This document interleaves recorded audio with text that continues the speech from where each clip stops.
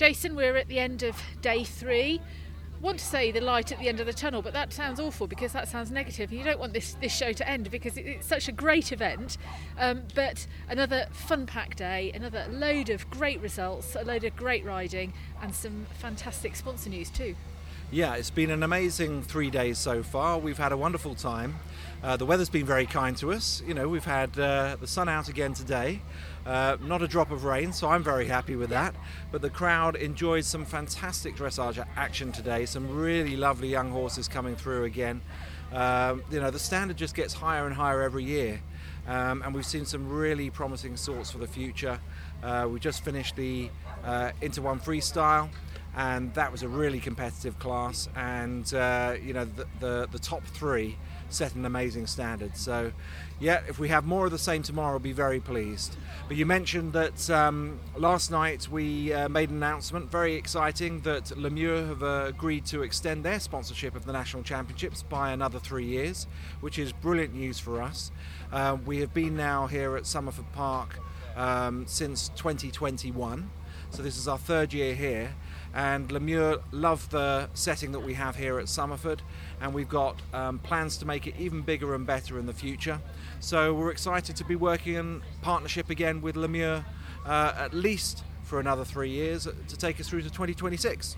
It's something that's in the background that obviously you guys do work incredibly hard with, all the sponsors, because all the classes are sponsored. You've got various things. There's hoardings everywhere. There's various bits and pieces, but you can just get a little bit complacent walking around here and thinking there is a lot of support from various businesses. And as a punter, you're just going around the stalls, aren't you? But just tell me just how important that support is from all of your sponsors that you have throughout this event.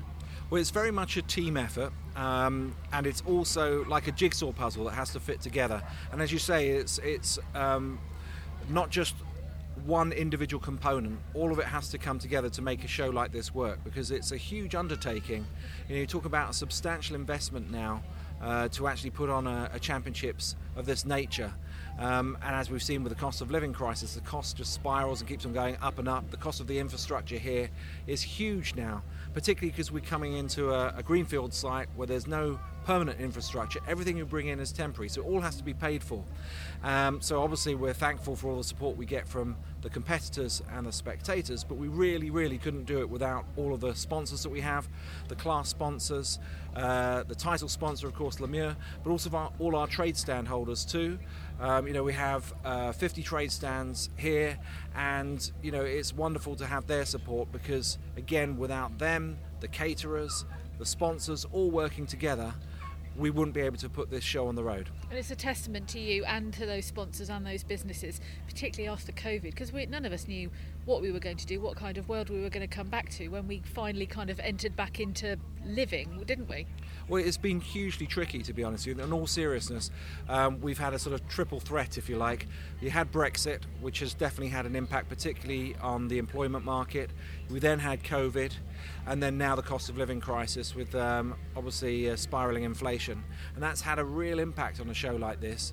It puts us under enormous pressure, and you've gone from a position where, perhaps in years gone by, 10 years ago, this used to generate a surplus that we could invest back into the sport. Now we heavily subsidise it to actually make sure it happens, because the costs have probably trebled in that last decade. So it is a very, very different beast, but on the flip side, we've been able to grow the show. So, we now have the 3 arenas, 700 plus competitors.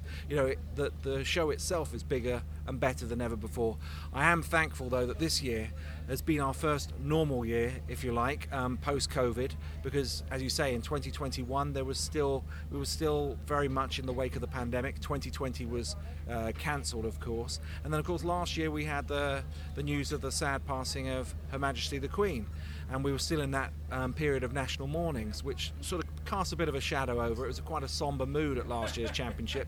So this is really our first proper championship that we've had at Somerford, and we've been absolutely delighted. The crowds have come.